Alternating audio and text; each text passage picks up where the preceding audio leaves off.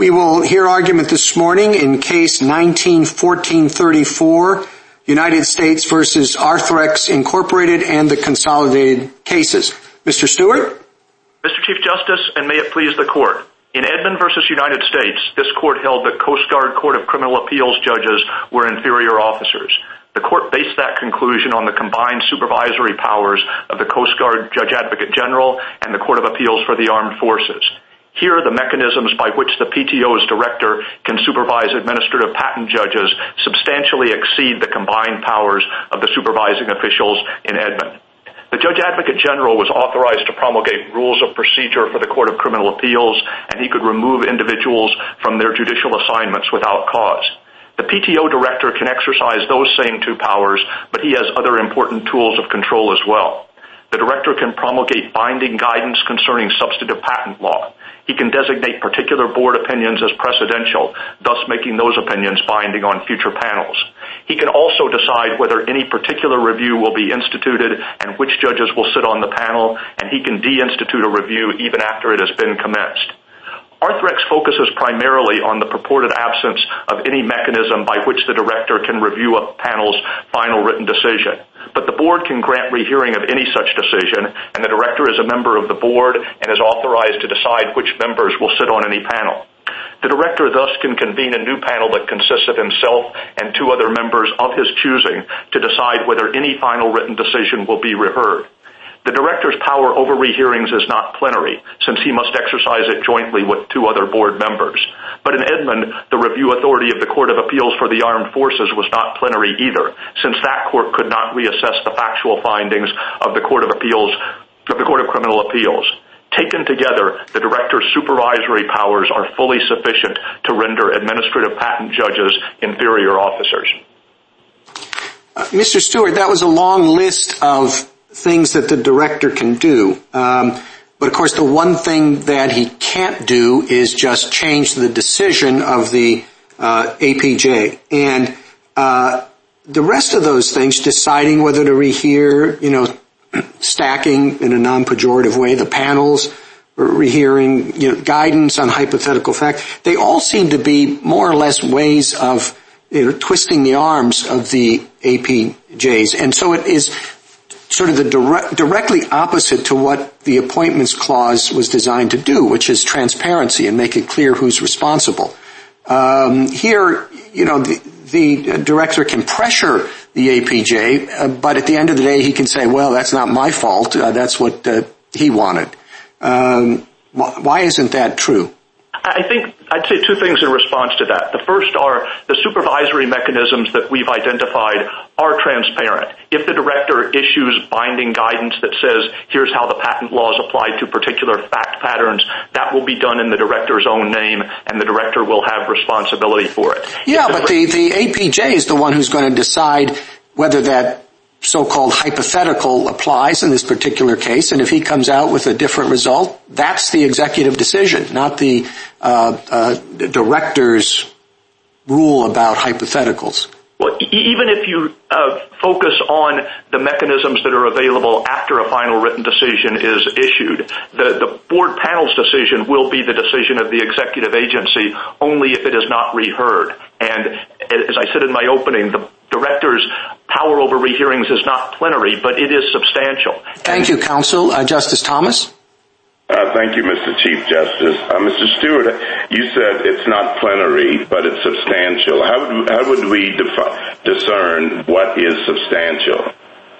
Well, I think what the court said in Edmond was that the mark of an inferior officer is that the inferior has a superior and is supervised at some level by executive branch officials who are appointed by the president and confirmed by the Senate. And we don't have a bright line test for this, but the court in Edmond said the fact that the Court of Appeals for the Armed Forces can't second-guess the factual determinations of the lower court is not sufficient to make those lower court judges principal officers. Things can slip through the cracks, and supervision can nevertheless be sufficient. And that's essentially what we have here.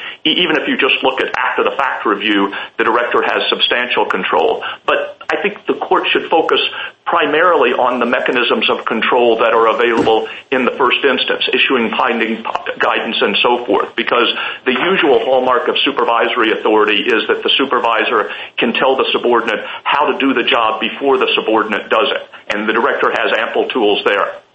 Thank you. Justice Breyer? I'm just curious, you may not have thought about this, but maybe the SG's office has.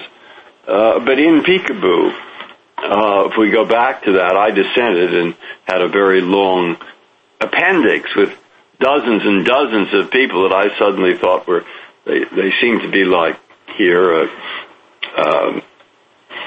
We used to call them hearing examiners. And really they used to be civil servants. All kinds of shapes and sizes in terms of powers, and they suddenly all became officers of the United States. But the majority said, we're not saying they all are. We're just talking about Peekaboo. So are these people officers of the United States? Why? Is my answer. I'd like a line, if you've ever thought of one, between the statement in Peekaboo of the majority, don't worry, they're not all officers of the United States. Have you thought of a distinction there between the long list and Peekaboo, and would it apply here? I mean, we've essentially acquiesced in the proposition that the administrative patent judges are officers rather than employees. As you'll recall from the briefing in this case, there was a period when they were appointed by the director and were thought to be employees. Congress changed the statute. It's not absolutely clear that that's so, but the mechanism of appointment is sufficient so long as they are inferior officers. I thought you might have done that, and I wonder if in the course of doing that, you thought of a line of some kind that might distinguish the dozens of people I put in that appendix from these people here and the majorities in Peekaboo. Well, I think that the court has drawn the line in terms of, between officer and employee in terms of exercising substantial authority under the laws of the United States. Obviously, that's something very far from a bright line. I think it is significant in this regard that the removal provision that's applicable to administrative patent judges is the same removal provision that applies to officers and employees of the PTO generally. The removal provision signals that Congress didn't intend for these officers to exercise any unusual level of independence from the director. Justice Alito? Thank you. Mr. Stewart, suppose Congress enacted a statute providing that a deputy solicitor general shall have the final and unreviewable authority to decide whether the United States will take an appeal in any case involving the interpretation or application of one particular provision of one particular regulatory statute. Suppose the SG can decide which deputy is to review each case that falls into this category. The SG or the Attorney General can issue guidelines on the meaning of the provision and the standard to be applied in deciding to take an appeal. But once a deputy makes a decision, let's say it's a decision not to appeal, nobody, not the Attorney General or the President himself, can countermand that. Would that be constitutional? I mean, I think it would be a close call. You would obviously be looking at Morrison versus Olson in order to assess the significance of the fact that the deputy's authority was limited to a narrow category of cases, and certainly the fact that the Solicitor General could promulgate substantive standards that would bind the deputy in making his decision might lead you to conclude that that person is still an inferior officer rather than a principal officer. But however that case would come out, here the decision of an ordinary PTAB panel is not final and unreviewable within the agency. It is subject to rehearing. The director is a member of the board. The director can appoint a panel that includes other board members in order to determine whether rehearing shall be granted. So that authority, as I've said, is not plenary. But well, what if I change my hypothetical so that all of the deputies collectively could review the decision of this one deputy? Would that change it? Well, I think that would change it somewhat. I think it would change it more if you said the Solicitor General can sit on a panel that will review the deputy's decision, and the Solicitor General may sit on a panel with two other deputies and theoretically could be outvoted, but the Solicitor General will not only issue guidance before the fact, but can sit on the board that determines whether the deputy's decision will be overridden. All right, thank you, Mr. Stewart. Thanks. Justice Sotomayor? Mr. Stewart, the other side's case comes down basically, I think, to just saying you're not an inferior officer if you can make final decisions that are unreviewable by the director. That's a fairly straightforward line. Yours is a bit more amorphous. I think it's what the chief was getting to. But I think that what I want to understand is, what is your final test being judged against? Is it, and I thought I heard a little bit of it when you said the director is setting the policies and procedures. He or she is the person who controls the outcome in the sense of setting what the policies and procedures are. Am I right that that's your baseline? That's certainly part of it, and I would agree that we don't have a bright line test, but that's in part because this court has emphasized that there is no exclusive criterion for determining inferior versus principal officer status. And what we are emphasizing is that the director has really two different forms of control. He can issue policy guidance that will be binding on board panels in cases generally, but the director also is a member of the board, can participate in the board's decision-making process in individual cases. For my colleagues, and there are some who don't like amorphous concepts or ones that don't have a yardstick by which to measure, what is the advantage of us keeping the Edmonds test? I think the advantage is that the government is so multifarious. There's such an enormous number of officers and employees within the executive branch that any attempt to formulate a bright line test would almost inevitably lead to anomalous results in some categories of cases. Even in 1787, the framers were concerned that it would be administratively inconvenient to require Senate confirmation for all officers. And since that time, the executive branch has grown enormously, but there's still just one president and there's still just one Senate. And the court Thank you, counsel. Justice Kagan. Mr. Stewart, you put a lot of weight on the ability of the director to be part of a board that rehears a decision.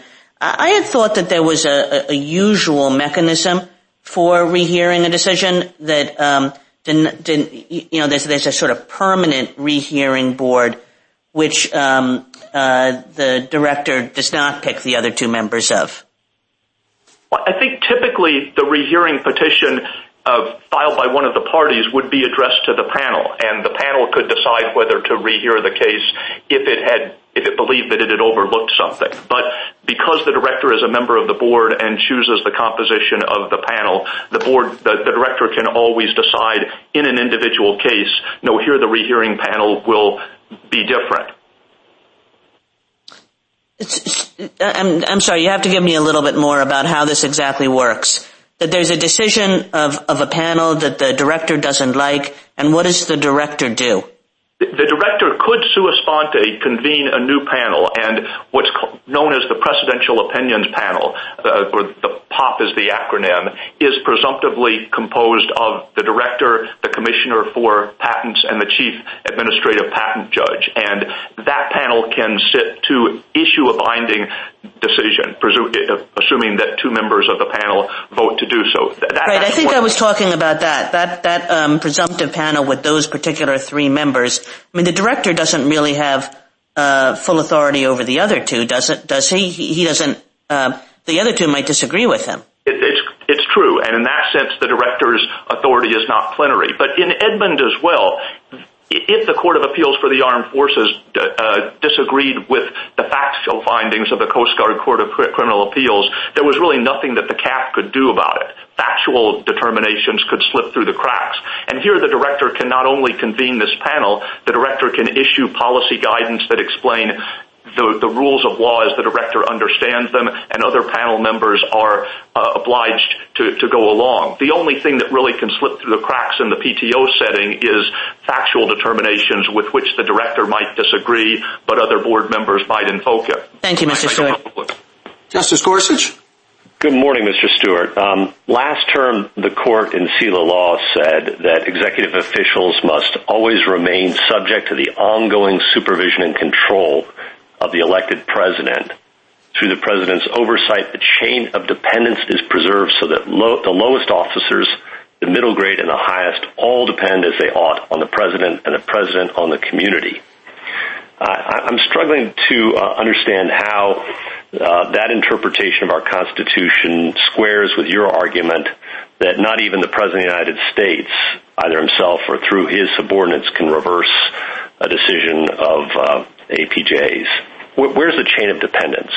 Well, the president obviously appoints the director subject to Senate confirmation, and the director can be removed by the president. I understand the removal, but my question was focused on the supervision and control language in SELA law. Well, the president can issue kind of instructions to the director and can terminate the director if the director doesn't comply. The director has various supervisory mechanisms. Again, that's removal, and my question was focused on supervision. If the president disagrees with the decision, or one of his designees down the chain of dependence disagrees with the decision, there's no remedy that the president has, correct? Well, there is a prospective remedy in the sense that I'm talking about the decision. I'm not talking about removal.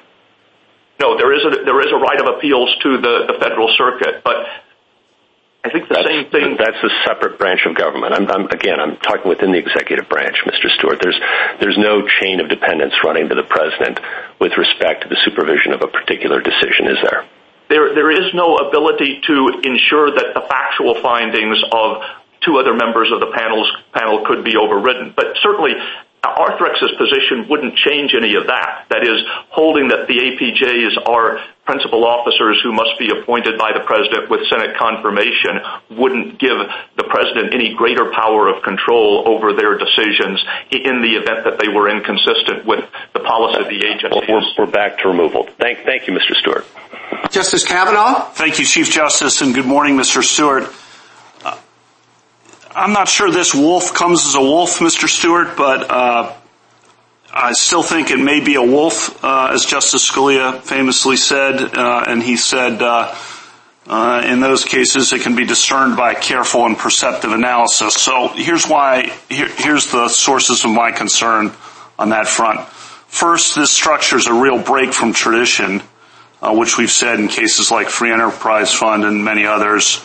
Perhaps the most telling indication of a constitutional problem is a departure, the lack of historical precedent, the lack of agency review of the ALJ decision by someone who's appointed by the president with advice and consent of the Senate is absent here and is ordinarily present and historically has been present. And then second, the lack of accountability, as the Chief Justice said and Justice Gorsuch was just saying. These are multi-million, sometimes billion-dollar decisions being made not by someone who's accountable in the usual way that the Appointments Clause demands. And the director on rehearing does not have the unilateral power to reverse. So, if Congress is going to do that, they can eliminate agency review and prevent removal at will, then it's easy to make these APJs presidentially appointed and Senate confirmed. They haven't done that. Where in that analysis of things has that analysis gone wrong? I guess the two or three things I would say are, first, it isn't unusual for administrative adjudicators to be appointed in the manner that's appropriate for inferior officers. Indeed, I agree with that, but it's very unusual for them not to have agency review, as you well know. It certainly is the norm for the agency head to have the capacity to review their decisions. But as we know from Edmund, that doesn't have to be plenary review. The court in Edmund specifically addressed the fact that the Court of Appeals for the Armed Forces could not revisit the factual determinations of the Coast Guard Court of Criminal Appeals, and it said what's more important is that there is review, not that review is not plenary. And in addition, the director has substantial authority to instruct the judges as to matters of law, as to the director's own interpretation of the patent laws, and can insist that the judges comply with those instructions. The other thing I would say is, if you think that is the constitutional problem, and if you think the constitutional rule is some Senate-confirmed official has to have plenary authority to revisit the decisions of the underlings, then the appropriate remedy would be to sever the provision in the statute that says only the board can grant rehearings. Thank you, Mr. Stewart. Justice Barrett? Good morning, Mr. Stewart.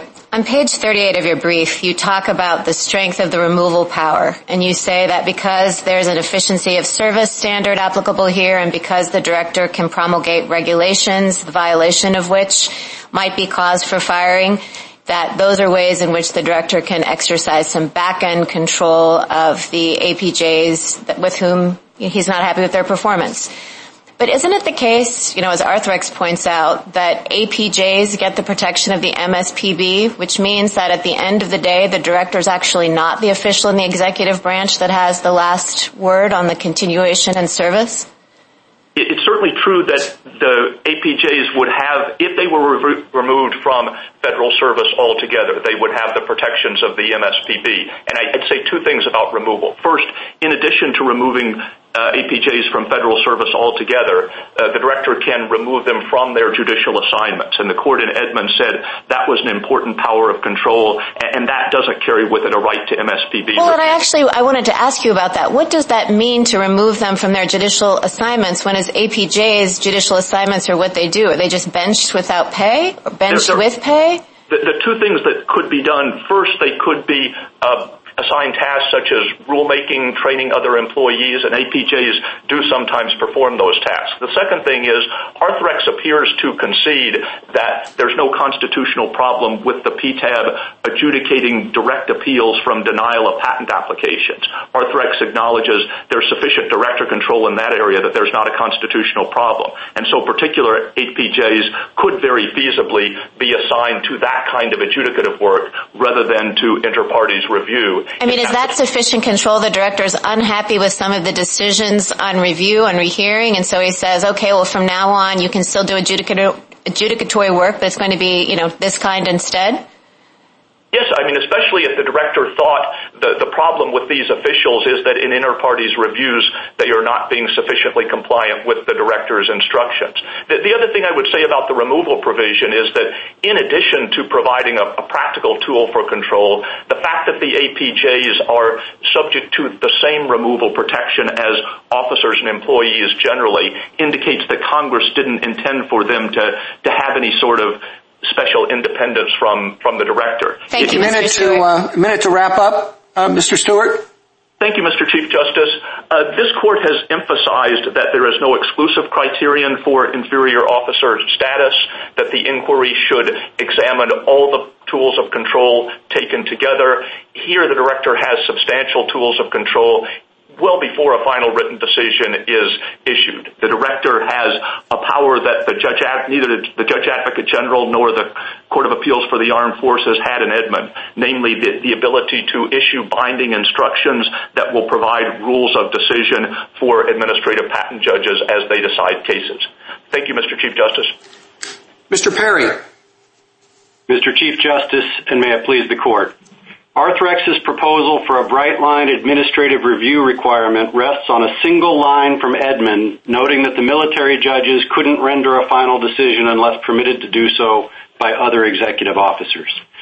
The Court in that sentence was not announcing a requirement for inferior officer status. It was commenting on the narrow scope of CAF review, which followed its observation that the JAG could not provide advance guidance to the military judges. In sharp contrast, the PTO director can and does give substantive guidance to the APJs.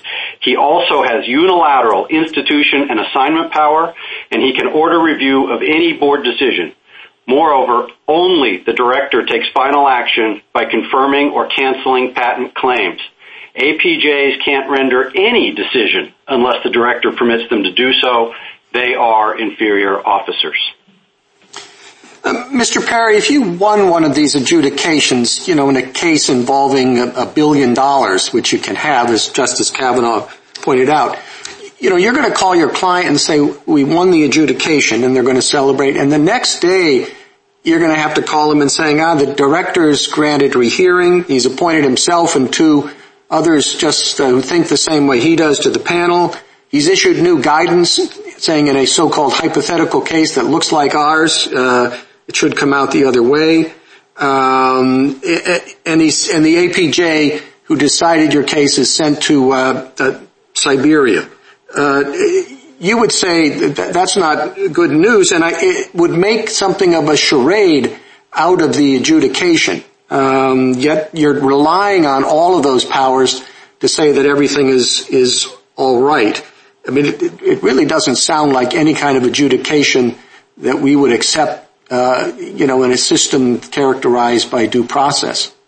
Mr. Chief Justice, whether or not there are due process considerations in any particular determination has nothing to do with the Appointments Clause question here, right? We have a structural allocation of power from the President through the Secretary, through the Director to the APJs that is being respected and being followed in the chain of command.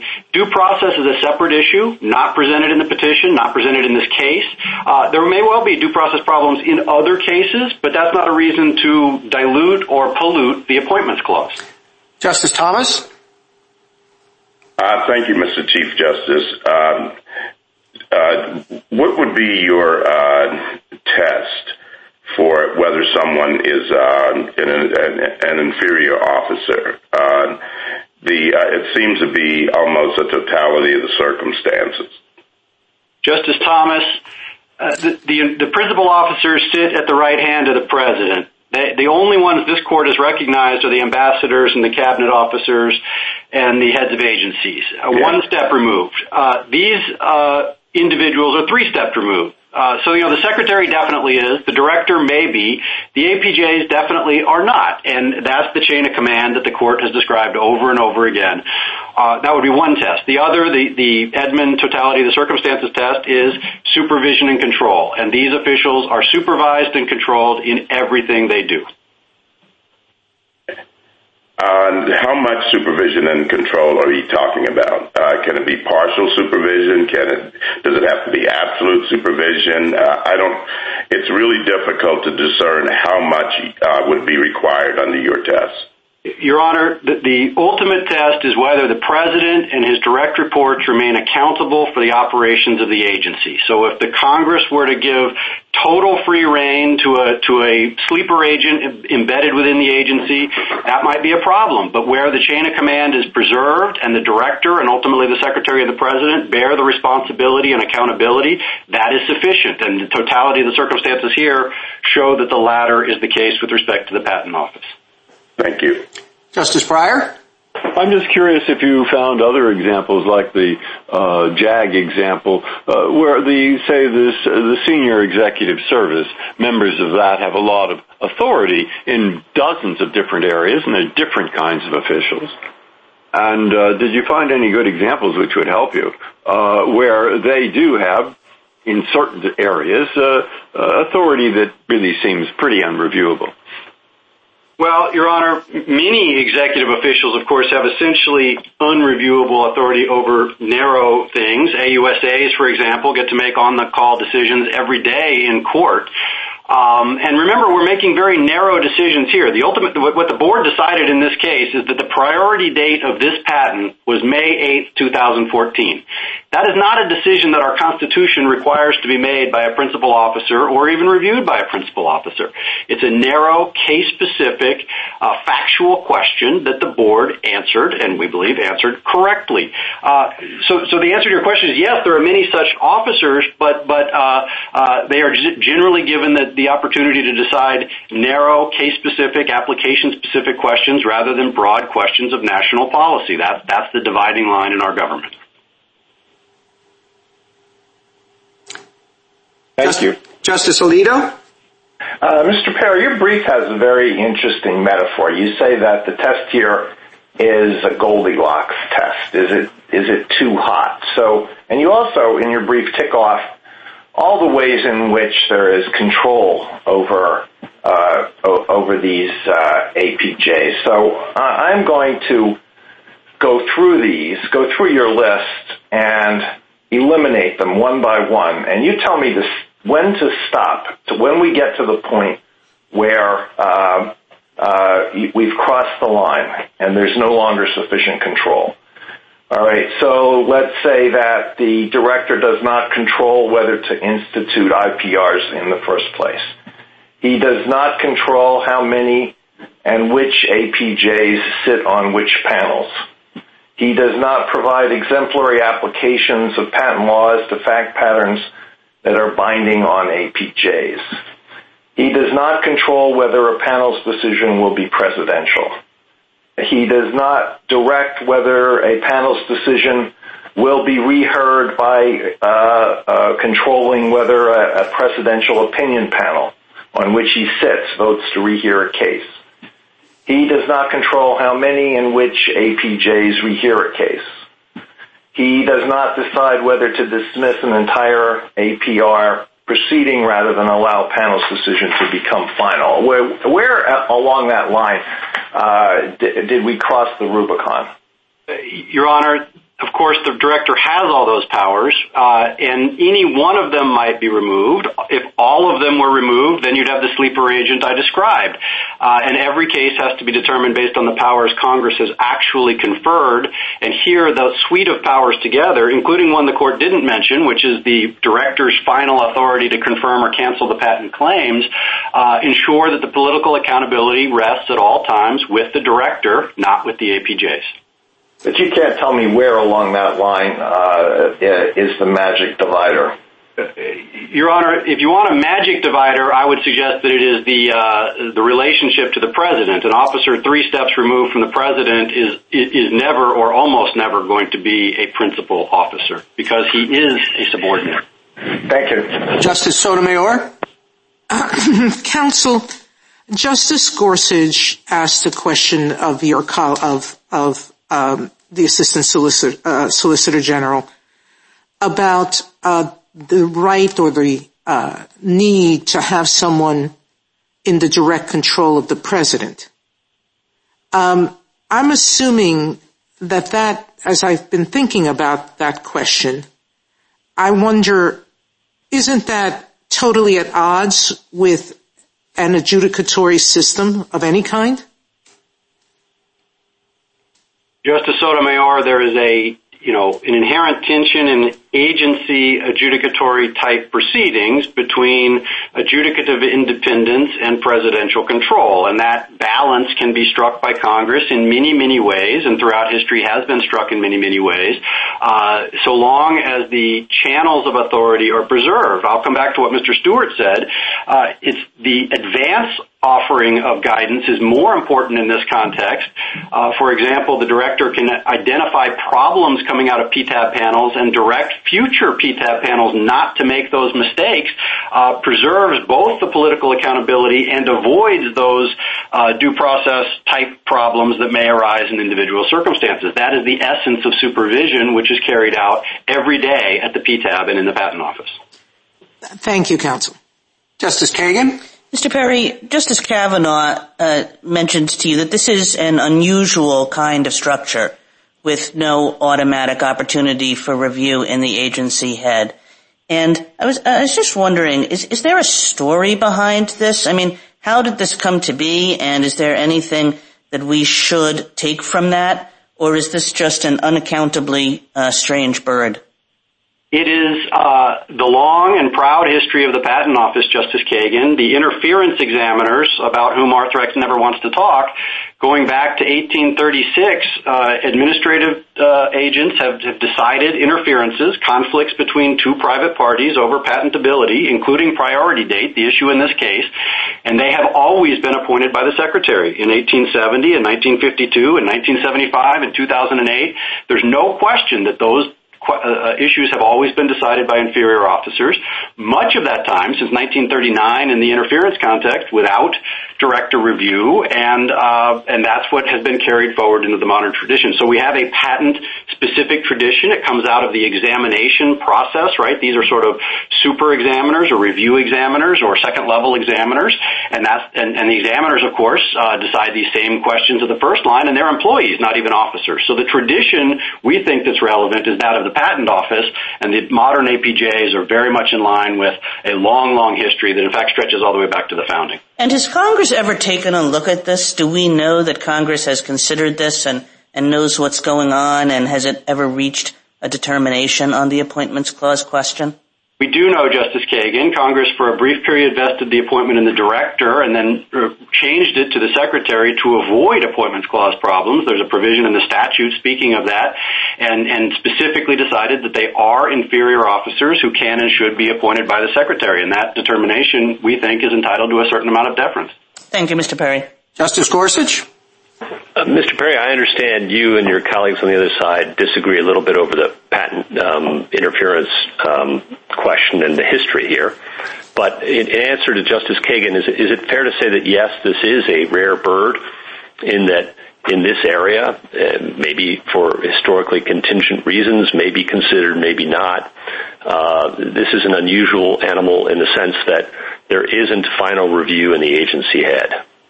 Well, there is reviewability in the agency head, but Justice Gorsuch, to directly answer your question, since the APA was enacted in 1946, most agency adjudications follow either the APA 556, 557 categories or a close proxy, and the Patent Office doesn't. Of course, before that, there were many others. That's why the APA was enacted, and we would submit that the Appointments Clause is not a super APA. It doesn't require the President or Congress to follow the APA in any particular case.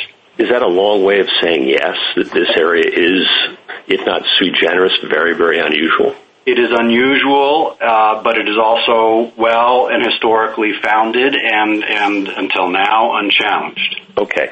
And with respect to the soft power that is sometimes emphasized that the director may have over appointing different APJs or extracting promises from certain APJs about how they'll rule, did you admit that there might well be due process problems there?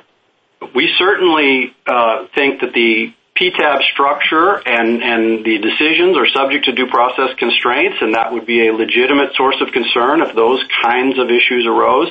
There is no such question or allegation or concern in this case. This is only a structural Appointments Clause question. Absolutely, they are, of course, subject to the Due Process Clause and all of its constraints. Thank you. Justice Kavanaugh?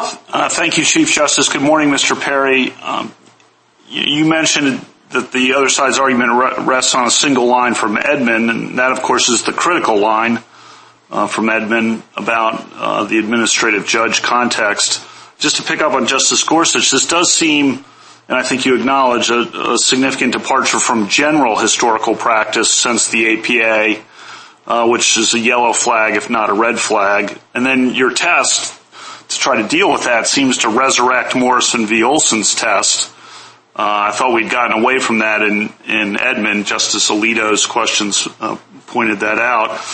And what I'm worried about, this is the wolf, what I'm worried about is this gives a model for Congress to eliminate agency review of ALJ decisions and kind of fragment and take away from agency control going forward, because this, however this came about, to Justice Kagan's question, this would be a model going forward, and that would allow Congress to give extraordinary power to inferior officers, which is not how our government is ordinarily structured.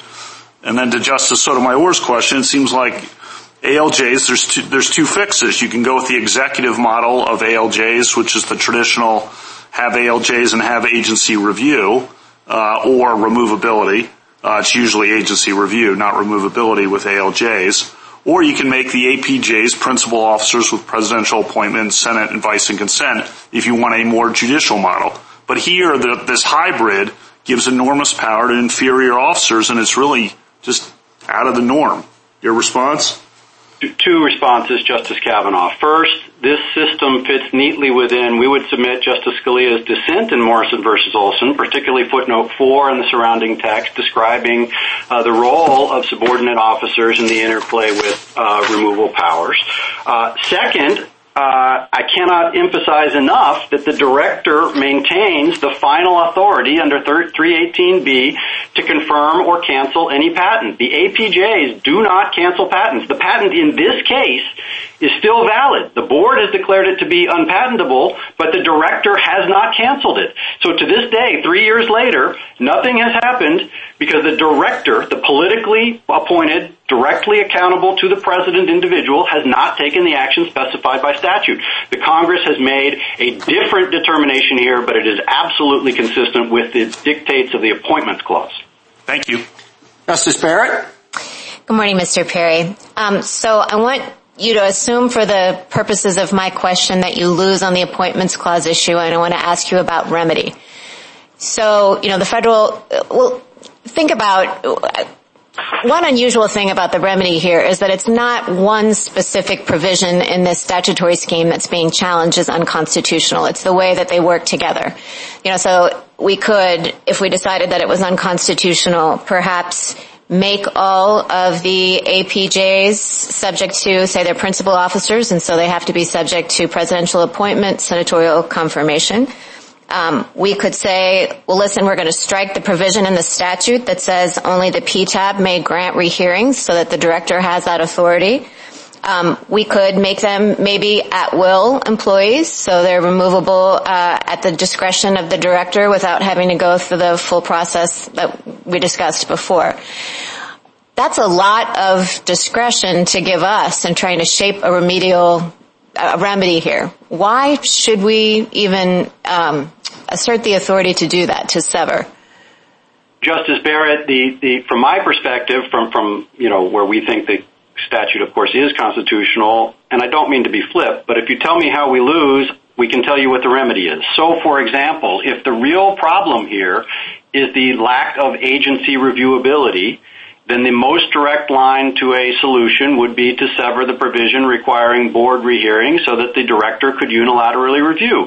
And there may be other remedies depending on where, if anywhere, the court were to find a constitutional violation. It is not where the Federal Circuit found it, and it's certainly not where Arthrex has identified it, which is to take down this whole system. They don't actually want presidential confirmation. They don't actually want director review. What they want is for the court to blow up the whole thing because of a structural problem that, again, not to fight the hypothetical, we think doesn't exist.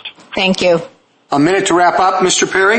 Mr. Chief Justice, principal executive officers sit at the right hand of the president and make national policy. They are the ambassadors, the cabinet members, and the agency heads who have no superior other than the president. The APJs here are 3 steps away from the president. The chain of command runs through the Secretary of Commerce and the PTO director. This court has consistently recognized subordinate officials in general and administrative adjudicators in particular to be inferior officers. APJs carry out policy. They do not make it. Findings like these have been made by inferior officers since the Patent Office was created, and APJs carry on that tradition. They are inferior officers. Thank you. Thank you, counsel. Mr. Lampkin. Thank you, Mr. Chief Justice, and may it please the court. Administrative patent judges do one thing: decide cases. Their decisions are the executive's final word, resolving billion-dollar disputes affecting the innovation landscape. They can even overturn earlier decisions by their own agency head to grant a patent. No superior in the executive has authority to review their decisions, to overturn their exercise of government authority. Accountability suffers. If a principal officer has review authority but refuses to exercise it and overrules subordinates, the president and the public can hold him accountable for that choice. But the principal is not accountable if the answer is, I have no authority. Congress made my supposed underlings the final word. Punishing APJs for decisions or guidance to prevent future error doesn't undo decisions already made. For parties, the decision remains the executive's final word. In 200 years, this court has never upheld such a scheme. Edmund emphasizes review by presidentially appointed, Senate-confirmed officers. It's hard to imagine the Coast Guard judges there would be inferior officers if none of their decisions could ever be countermanded by a superior, which is why the Federal Circuit's remedy, striking APJ tenure protection, is no remedy at all. APJs would still be the final word of the executive for the cases they decide. And it subjects APJs to unseen, behind-the-scenes pressures through which superiors could evade accountability. How to fix the statute is for Congress. Solutions point in opposite directions. Congress might want APJs to be presidentially appointed and Senate confirmed, as examiners-in-chief were for 114 years. Congress might want to grant the director express authority to review board panel decisions. That's how the Congress fixed the problem for the trademark trial in the appeals board, the TTAB, last year. But this court can't pencil in those solutions. It's more respectful of Congress to allow Congress to choose how to structure the agency. I, of course, welcome the court's questions. Thank you, Mr. Lampkin. Why isn't it okay? I think Justice Gorsuch referred to this as the soft power of review. Why isn't under our precedents and basic principles, why isn't it okay that the executive allow the adjudicators significant degree of leeway because they're just that they're adjudicators, they're coming up with particular factual determinations, and you don't want the politically accountable people to have the authority to overturn those in situations where billions of dollars are at stake. But at the same time, in terms of basic patent rules and approaches and guidance, you do want them to have that responsibility. Why isn't that a fair balance? Well, Mr. Chief Justice, the Constitution permits adjudication in the executive branch, in part because some adjudication is executive in nature. But placing that function in the executive means that the key protections against executive overreach, which is accountability to the people for the decisions, has to be observed. Allowing unaccountable officers to decide those cases finally, stripping any accountable principle of authority to overturn them, defeats that structural protection. Now, the standard model for agency structure achieves both the impartiality of the initial decision and allows for principal officer review. And it ensures that the principal officer review after the fact has a principal officer taking responsibility for his decision to overturn the impartial adjudicator. This, by contrast, comes up with a situation where it doesn't make sense because you really can't be an inferior officer. You cannot be an inferior adjudicator when there's no superior who can review any of your decisions, ever. Well, not any of your actual decisions, but can certainly take actions that would redirect any mistakes that the director sees in how a particular case was handled for the implementation of patent policy according to the president's directives, the president's responsibilities. So a regulation or punishment of the APJ after the fact simply doesn't change the fact that the APJ's decision is the final word in the case, the final word of the executive. So for the parties aggrieved by the loss of valuable rights, there's no superior they can go to ask them to countermand that bad decision. For the public and aggrieved parties wanting to know who to hold accountable for the decision, there's just nobody. The principal officer's response is, I have no authority to overturn those bad decisions. Congress stripped me of that power. That's the opposite of accountability. It's the nature of adjudication that you decide individual cases. If we're going to have accountability in adjudication, it has to be accountability for individual cases.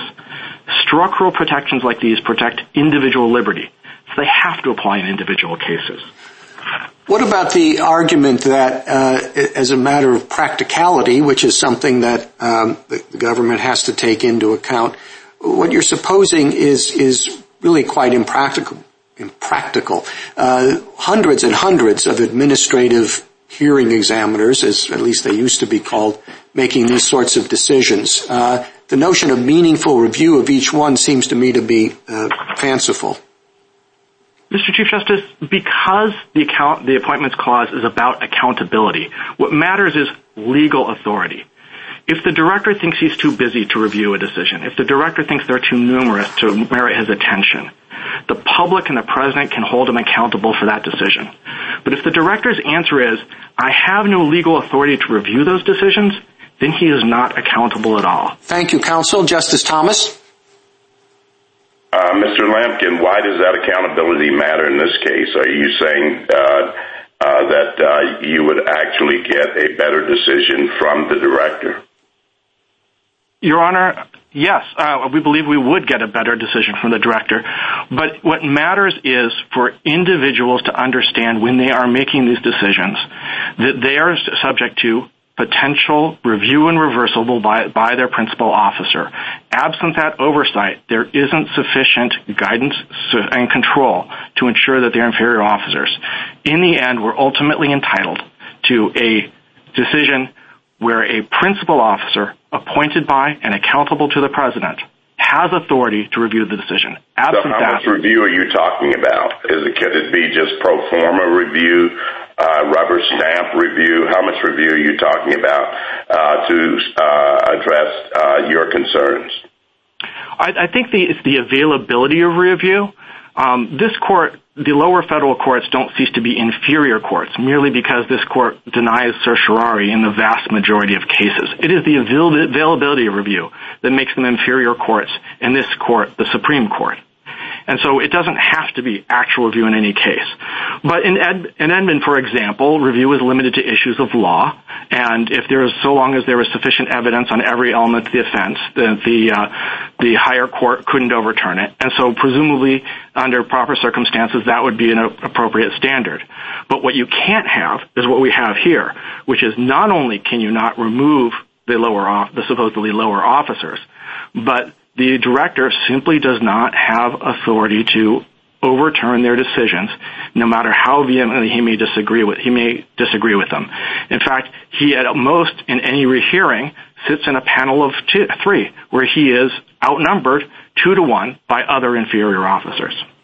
So if I understand you, if Congress amended the relevance provision and gave discretion to the director, that would solve your problem? That's exactly how Congress fixed the problem for the Trademark Trial and Appeals Board. It inserted an express provision saying that the director has authority to overturn board decisions with which the director disagrees. But this court can't pencil in that sort of authority. The government attempts to get there by asserting that the court should strike, for example, the provision that says that only the board can grant a rehearing, but that wouldn't fix the problem at all. Let me ask you one more question then. Assuming that Congress addresses the problem by providing the director with discretion, could the director then delegate that authority to the APJs and the various structures within the organization to basically the way it exists now by statute, but the director accomplishes that by delegation? Would that be okay?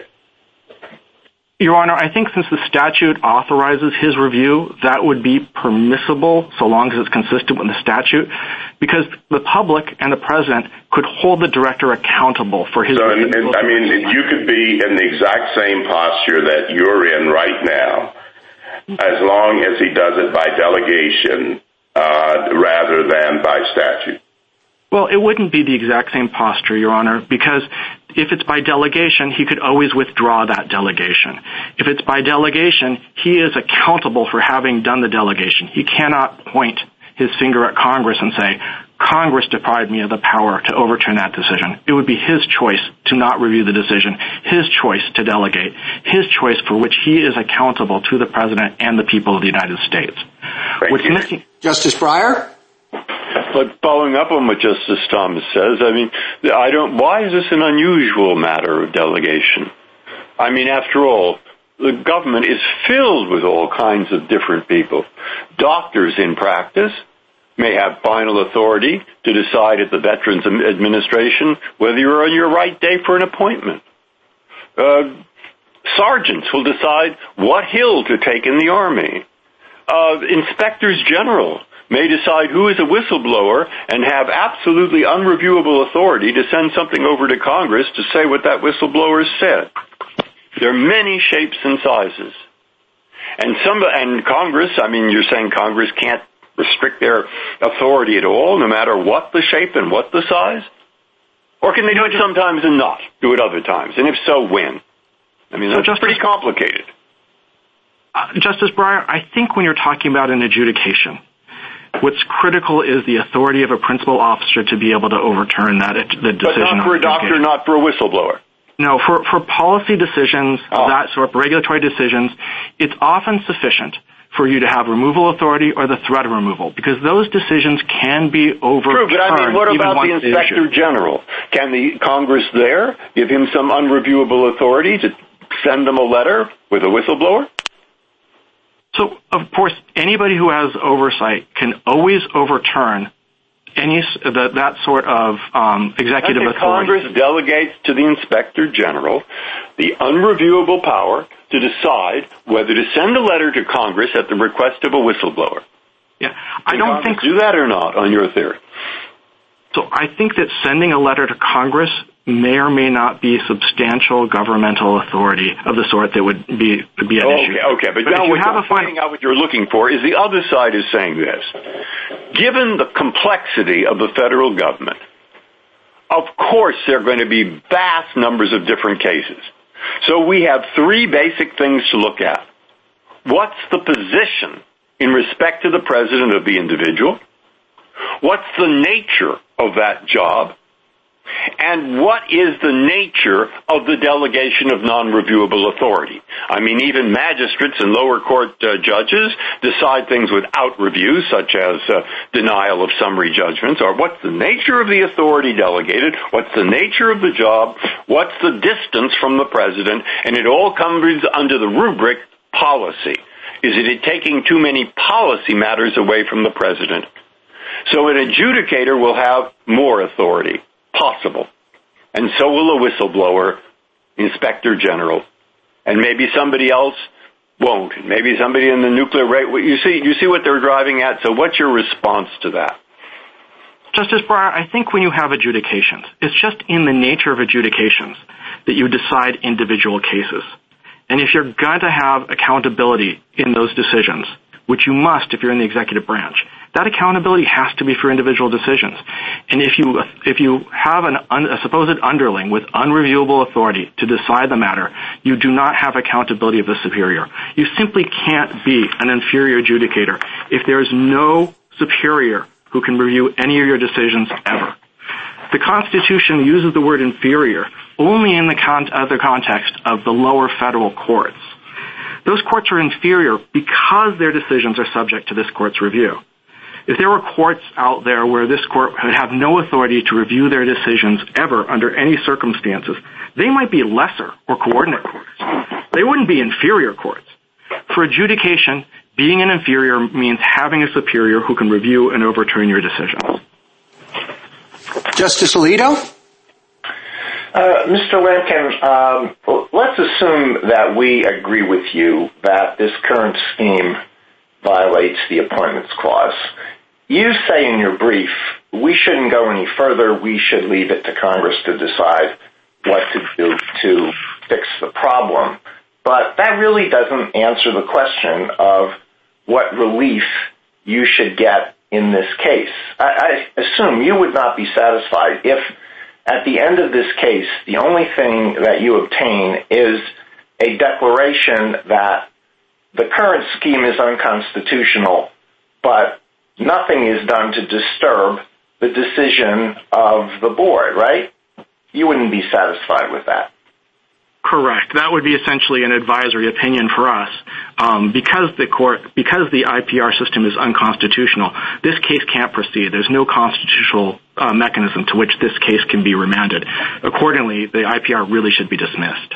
Well, you want us to go beyond simply saying that there was a violation and Congress, you fix it as you see fit. You want the judiciary to grant you a form of relief, namely a decision vacating the decision of the board. That is a form of relief. Why is that a more modest form of relief than some of the alternatives, such as saying that you are entitled to have the director review the decision of the board? Your Honor, I think the court couldn't create that mechanism without rewriting the statute. No, we wouldn't rewrite the statute. What the court would say is this is what the Constitution requires. The law is, Professor Harrison makes this point repeatedly, and it seems like a convincing point. The law is a combination of what the Constitution requires and any statutory additions to what the Constitution requires. So if the Constitution requires some alteration of the current statutory scheme, so be it. And that is an alteration that would possibly bring this into compliance with the Constitution. Your Honor, I believe there's, the choice of how to have these decisions made, whether or not you elevate APJs to have them appointed by the president to make them true principal officers, or conversely, whether you would instead subordinate them to the director by making their decisions reviewed by the director, is a sort of fundamental policy choice this court does not make. But somebody has to make a choice about, somebody in the judiciary has to make a choice about how this case ends. And I don't think it's an answer to say, don't make any choice at all, just say that we win. That is a choice. That is a form of relief, is it not? Yes, and it is the form of relief, for example, this court gave in Sorrell.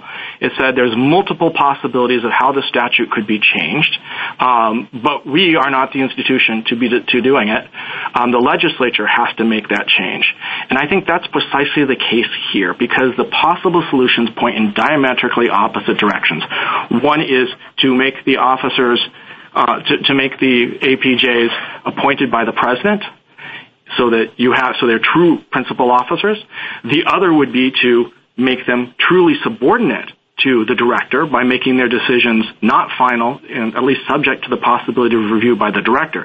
But since those and the multiple other possibilities point in such diametrically opposed directions, this court should hold that this IPR cannot proceed because the system is not constitutional. And then any remedy beyond that, any revision to the statute, would be a matter for Congress to address. It's far more... Thank you, Mr. Lincoln. Justice Sotomayor? Counsel, I find it odd, not odd to protect Congress's prerogative, but it's nothing that we do will tie Congress's hands. The one thing we do know is that they can change anything we do as a temporary remedy, assuming we were to rule in your favor. But I have a problem with our jurisprudence as it's developed in these cases. In the founding generation, conceived of principal officers as synonymous with heads of departments. In early debates and in enactments that structured executive department, heads of the department were referred to as principal officers and other members as inferior officers. There's a whole history that many of those inferior officers took final decisions in a wide variety of areas. Yet, that's the way we proceeded. The history also shows that early statutes gave non-principal officers the power to make final adjudicatory decisions on behalf of the executive. Your opposing counsel pointed out that as early as 1793, non-principal officers were given the power to adjudicate patent disputes. And in 1803, land commissioners were given the power to make final determinations as to a claimant's right to a tract of land. I personally read this history as suggesting that principal officers were intended to be policymakers, and individuals who merely adjudicated claims based on set policies were not principal officers. So for me, the person that has to be held responsible is not the individual ILJ or ALJ who is making a decision. It's the person who creates the policy. And for me, it's clear that APJs are not policymakers. All of the policies are vested in the director. Presidential power is put in the director. The ALJs cannot influence the course of the law. That's only the director. So please tell me why the individual decision based on a quasi-law precedent and policy set by the director is a final decision that that director won't be held responsible for. Well, Your Honor, I think the short answer is if the director has no authority to overturn it, then the director isn't responsible for it. It's not his fault. And I think that I'm having a problem with that. If the APJ makes a mistake under the policy set by the director, that is going to be reviewed by the courts. Your Honor, these require applications of law to facts. There's credibility determinations. It doesn't make you an inferior officer simply because somebody in a coordinate branch could review your decisions. If that were the test, then the heads of departments and the members of the cabinet would be inferior officers also because their decisions can be reviewed by the courts. Under Edmund, to be an inferior officer, you have to be subject to the supervision and control of a principal officer. And that doesn't mean that you can only have one single head of agency principal officer in any agency. Madison, as we pointed out in our brief, expressly recognized the fact that you could have other principal officers subordinate to the heads of department. Just one last point. I just ignore the history under your view and what it teaches us. No, quite the opposite. I think the history of the arbitrators that you mentioned, they would decide just a single case. And that has two consequences. First, because an arbitrator doesn't have a continuing position, historically, they would not be treated as an officer at all, as the Alfmort and the 2007 OLC opinion make clear. They're like jurors. Jurors have important responsibilities for cases, but they're not officers. Second, because the role is only temporary, and for a single case, such an arbitrator wouldn't be it would at most be an inferior officer, as under Morrison. Justice but whatever Kagan? One thinks about... Mr. Lampkin, suppose that there was review by the director in this case, but the review was under a clear error standard. Would that be enough? Your Honor, I think consistent with Edmund, a clear error standard, if legal, would probably be sufficient in light of the other means of control that the director has. And how about if it was under an egregious error standard? I think, Your Honor, at some point where the authority of the director is so cut off that he is not able to say with any accountability that the final decision of the APJ represents the views of the United States, that this is a decision that he is willing to stand behind as the word of the PTO, then I think at that point let's think about what you just said in reference to Edmund. In Edmund, as you said, and this is why you said a clear error standard would have to suffice, the standard was, is there competent evidence in the record? Now, if I think about that standard, I mean, when is there not competent evidence in the record? So I guess I'm wondering how Edmund, is it all consistent with some of the statements that you've been making this morning? You said that, you know, if the head of the agency can say he had no authority, if the head of the agency can say it's not his fault, then that dooms the system. But the CAF could have said all those things. We have no authority. It's not our fault. There was competence evident in the record. I mean, it wasn't very good evidence, and the evidence in our view was outweighed by much better evidence, but it was competent, so it's not our fault. Your Honor, of course, the CAF could also review all errors of law. And we would think that the PTO director would have to be able to do that as well. Well, but with respect to many decisions, the critical question is what the evidence says. And, putting aside whether there's de novo legal authority, many decisions the CAF would be able to say, this was in the end a decision about the evidence. And we basically have no authority with respect to judgments about how good the evidence is. As long as there's something there, we have to go along. It's not our fault. So, Your Honor, I think the answer is that one thing that Congress can't do and still maintain you as an inferior officer is to say that your adjudicative decisions are not subject to review by any principal officer under any circumstances. That simply goes too far. And that's what we have here. Plus, I guess what I'm just wondering is whether this doesn't suggest that this question of review is something that's not an on-off switch as to this single issue, but something that needs to be put into the mix and needs to be considered along with all the other evidence of control that the agency head has. The reason why this competent evidence standard was okay in Edmund was not that, it itself was there because, a competent evidence standard doesn't give you much. It was because it was combined with a raft of other things.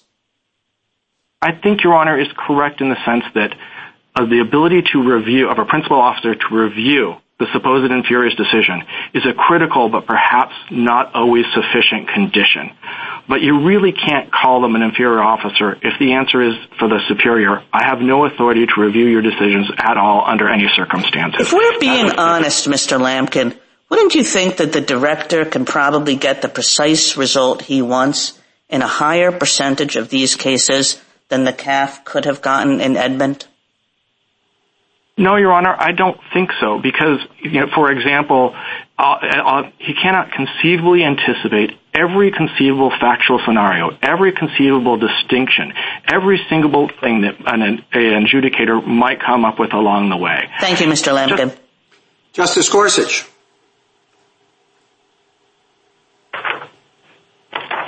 Justice Gorsuch? Oh, I'm sorry. Mr. Lampkin, if you'd like to finish that answer, I'd be grateful to hear it. Yes. He couldn't possibly come up with every conceivable along the way. And the idea of, the fact that the government seems to try and contrive together ways that that the director could possibly control the outcomes. For example, front-running APJ decisions with case-specific guidance, manipulating panel size or panel composition to achieve results, deinstituting to try and avoid bad decisions. All those contrivances to try and give the director some sort of control just show that Congress didn't give the director the critical authority you need for adjudications, the authority to review and overturn decisions, so he can stand behind them as the final word of the United States. So, Mr. Lampkin, in our last couple of cases, SELA law and free enterprise, we were able to get in and get out rather cleanly, severing only the removal provisions. And, of course, that took care of the constitutional problem there. Here, you indicate that supervision is a real problem and more machinations are required. But the SG offers us what it thinks is a clean answer. I think it's about page 40 of its brief that we just sever the provision in Section 6C that says only the PTAB may grant rehearing. Why isn't that sufficient? Your Honor, first, that's of course one of multiple options that point in opposite directions, but it wouldn't even fix the problem.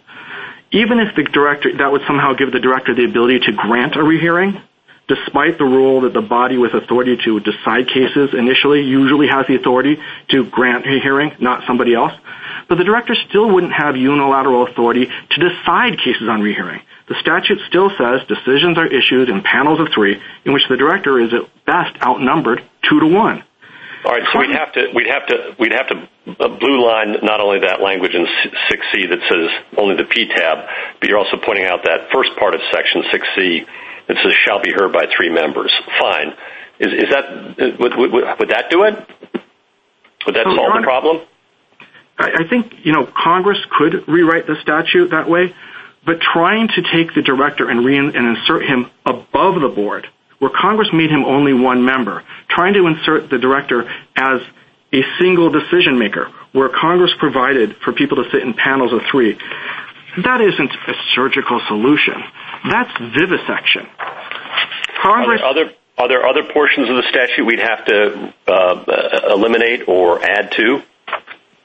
No, but it would still I think that you would have to strike at least those 2. But that would be a radical alteration of the scheme Congress established. Panels of 3 were an important protection against idiosyncratic thinking. They ensure a necessary breadth of expertise.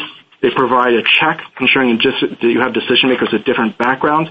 And it would be a departure from historical practice of having the APJs sit in panels of 3. But ultimately the problem is there's 2 opposite ways that one can go here. One can elevate the APJs and provide for them to be presidentially appointed and be true principal officers, as examiners-in-chief were for 114 years. Or you can try and subordinate them by making the director the final decision maker and give him capacity to overturn decisions with which he disagrees. Well, one option you've given us is to simply set aside the IPR determination, remand the case to the agency, and then wait for Congress to fix the problem. I'm sure some would argue that that could take a long time. What's your response to that? Well, Your Honor, so Congress, when it addressed the problem, it has already addressed the problem with respect to the Trademark Trial and Appeals Board. In addition, Congress has already held hearings. It has before it ready-made solutions, one historical, one more recent with the TTAB available, and there's only 750 of these IPRs currently pending, approximately, which is a little more than 3 per IPJ. Congress could readily make it possible for these to be refiled if it chose in a new and constitutional system. Ultimately, it's more deferential, it's more respectful of Congress to give Congress the ultimate authority and give Congress the choice of what it believes is the right answer for the structure for an agency responsible for technological innovation and important property rights. This court shouldn't be placing a thumb on the scale in giving judicial imprimatur to one of multiple diametrically opposed solutions. Thank you. Justice Kavanaugh? Thank you, Chief Justice. Good morning, Mr. Lampkin. I want to follow up on some other of my colleagues' questions and then turn to severability. First, following up on the Chief's questions, my understanding of your position is that you take the position that ALJs within the executive branch may be somewhat of an uneasy constitutional solution, but it's historically settled. We have tenure protection plus agency review, and that gives due process but also gives ultimate agency control of policy. That's kind of the historically settled solution. You want to preserve that, correct? That's exactly right. And it was also that type of solution that persisted for hundreds of years with respect to initial examinations and with respect to interferences as well. Okay, and here the problem is Congress departed from that tradition by keeping the due process part without the agency review part. And you can either keep the review if you want to keep them as inferior officers, or if you want to avoid any agency review, Congress can do that too, but they'd have to do presidential appointment and Senate confirmation of the APJs, correct? That's right. If history means anything, this is an outlier. It's an aberration and an unconstitutional one at that. Okay, and then Justice Thomas asked about how it would be different if delegated. In other words, if the power of review were granted to the director and then if delegated. Your answer to that, I think, was accountability. Is that correct? I think that's right. When a principal officer has authority and then chooses to delegate it to another, assuming that that's consistent with the statute, that principal officer is then accountable for the choice to delegate. If the Attorney General says, I'm too busy to review these, I want somebody else to do it for me, the public and the president can hold him accountable for that choice. And then Justice Breyer asked about Inspector Generals. He asked about other officers too, but on Inspector Generals, my understanding is those are presidential appointed and Senate confirmed, and there actually would be a pretty big problem if they were not, at least if they had tenure protection and were not presidential appointed and Senate confirmed. Do you have any different understanding of that? No, I wouldn't. Okay, is the Morrison test still alive the Morrison test for appointments clause purposes still alive after Edmund? So, Morrison relied heavily on the fact that the officer was appointed for a limited duration and for a single task, a single investigation. Whatever one might think of that, it's a completely different matter entirely to have an entire branch of an agency with 200 or more permanent positions that are adjudicating case after case after case without the possibility, without authority in a principal officer to overturn their decisions. And then Edmund, just to clarify one thing, I think this comes from Justice Kagan's questions. In Edmund, there was both review of some sort. She asked you to pinpoint that, but review of some sort, but also removability at will, correct?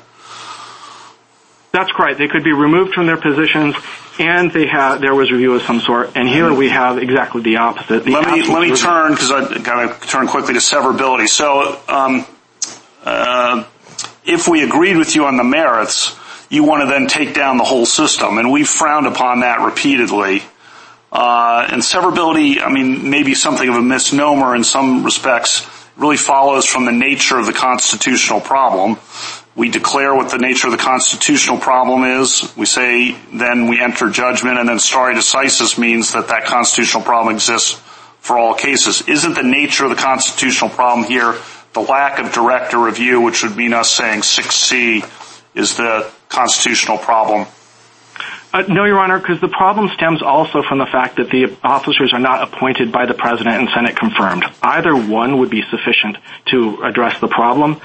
And it's not like separation of power cases where the officers the single problem is the officer is not subject to presidential control. And therefore, all the remedies involve subordinating the official, clipping their wings, so to speak, or striking a novel restriction on removal. Thank you, counsel. Justice Barrett? Mr. Lampkin, I want to pick up where Justice Kavanaugh left off on the remedy here and severability. So on pages 56 and 57 of your brief, you cite Sorrell and Boucher and Free Enterprise, and you cite them all for the proposition that if there are multiple ways to cure a constitutional problem in a statutory scheme, then the judiciary ought not be blue penciling it. Can you think of any situation in which we have said, okay, well, there are multiple flaws in this scheme, but, as Justice Kavanaugh was just saying, 6B seems to be the big problem. So we're going to think it's the cleanest to go that route. Can you tell me the negative, that we've never done it? Oh, quite the contrary, Your Honor. In Sorrell, that's exactly what this court did. It said there was at least 5 different things that are problematic combined, and it would be a matter of judicial policymaking in order to determine which of those should be removed. That's exactly the same problem here, because you have... Well, no, counsel, I understand that we did that in Sorrell, but my question is, have we ever done what we didn't do in Sorrell? Which is to make a judicial policy choice? Yeah, to make one that makes sense. Let's say that Justice Kavanaugh is right and that it seems very sensible and makes a lot of sense to solve this problem, assuming that we say there is one, by saying 6B is the problem. So that's the locus of the constitutional problem here, and we're going to say that that's what we're holding unconstitutional, so that going forward, it's just that the PTAB can't have the final word. Well, the court could just as easily say the locus of the constitutional problem is the fact that these officers are not appointed by the President. I understand that, Mr. Lampkin, but what I'm asking is can you cite a case, or are you telling me that there is none? Can you cite a case for the proposition where we have done just that, understanding that runs against what you want us to do here? I'm just asking, is there a negative? Is it the case that we've always had the position that we had in Sorrell, and we've never said that when there might be multiple provisions working together that create a problem, or multiple ways of solving it, that we haven't just chosen one that makes sense? I think you're right, Your Honor, in the sense that this court doesn't make that sort of judicial policy decision when the possibilities are multiple and they point in complete opposite directions. This court recognizes that it's respectful of Congress to let Congress make the policy choice. And even if this court could somehow decide that as a policy matter it wanted to do one thing or the other, strike the appointment mechanisms for the ALJs, or somehow slice up the statute to try and reinsert the PTO director above the board, it's not a matter of surgical relief then. Okay, Mr. Lamkin, let me pivot to the Appointments Clause issue. So Justice Kagan was pointing out there are many ways in which we would say that APJs are subordinate to the director. And it seems to me that one way to look at this case is to say that at a 10,000-foot level, if you look at front-end controls, if you look at hiring and firing and the ability of the director to set policy that the APJs must follow, in many respects they're inferior officers, and we might say that Congress has given them this one authority, this case-specific review authority, that is one that is inconsistent with the inferior officer role. But it does seem odd, doesn't it, to say that they are principal officers because they exercise this one piece of authority that seems to go beyond what an inferior officer can do? Well, that, Your Honor, is Freytag. Freytag held that it may well be that a single officer has many responsibilities to those of inferior officers, but if that officer has authority that goes beyond that for an inferior officer, if the officer is the final decision maker for the executive branch where he has no superior in that context, that officer is then a principal officer for all purposes and cannot continue in that office absent a proper appointment. Thank you, Mr. Lamkin. A minute to wrap up, Mr. Lamkin. Certainly. For adjudicators to be officers, inferior officers, they have to have a superior who can overrule their decisions before they become the final word of the executive branch. Because APJs don't have that superior, they cannot be appointed as inferior officers. The current IPR regime is, as a result, unconstitutional. I know that Mr. Perry pointed to Section 318B and the fact that the director does the final action, but Section 318B points out that, in fact, the director is made subordinate to the APJs because it says that the director shall issue and publish a certificate canceling any claim if the board finds the patent unpatentable. Severing APJ removal protections doesn't solve the problem because they still have no superior in the exercise of government authority. But how to fix this problem is a question for Congress because the possible solutions point in opposite directions. Congress might want them to be Senate confirmed as they were as examiners-in-chief for 114 years, or it might want to subordinate them to the director as Congress provided for trademark judges last year. Congress can apply the approach by amending the law, but this court cannot simply rewrite the statute, and it shouldn't allow the executive branch to try and jury-rig a solution through contriving a remedy. The respectful thing here is to let Congress to choose the path forward. The court should hold the IPR regime unconstitutional as constituted. The IPR proceedings against Arthrex, therefore, cannot continue, and the IPR should be dismissed. Thank you. Thank you, counsel. Rebuttal, Mr. Stewart? Thank you, Mr. Chief Justice.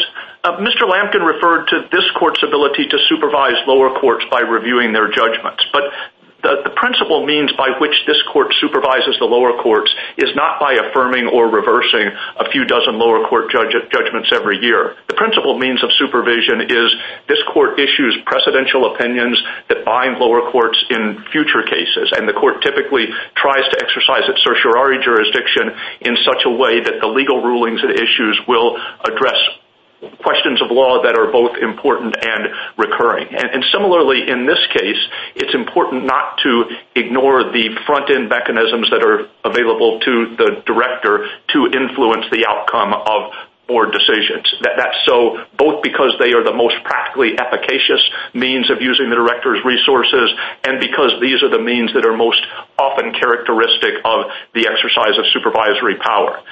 Second, Mr. Lamkin said that the director can't be held accountable if the board issues a decision that people believe is wrong. And that's incorrect.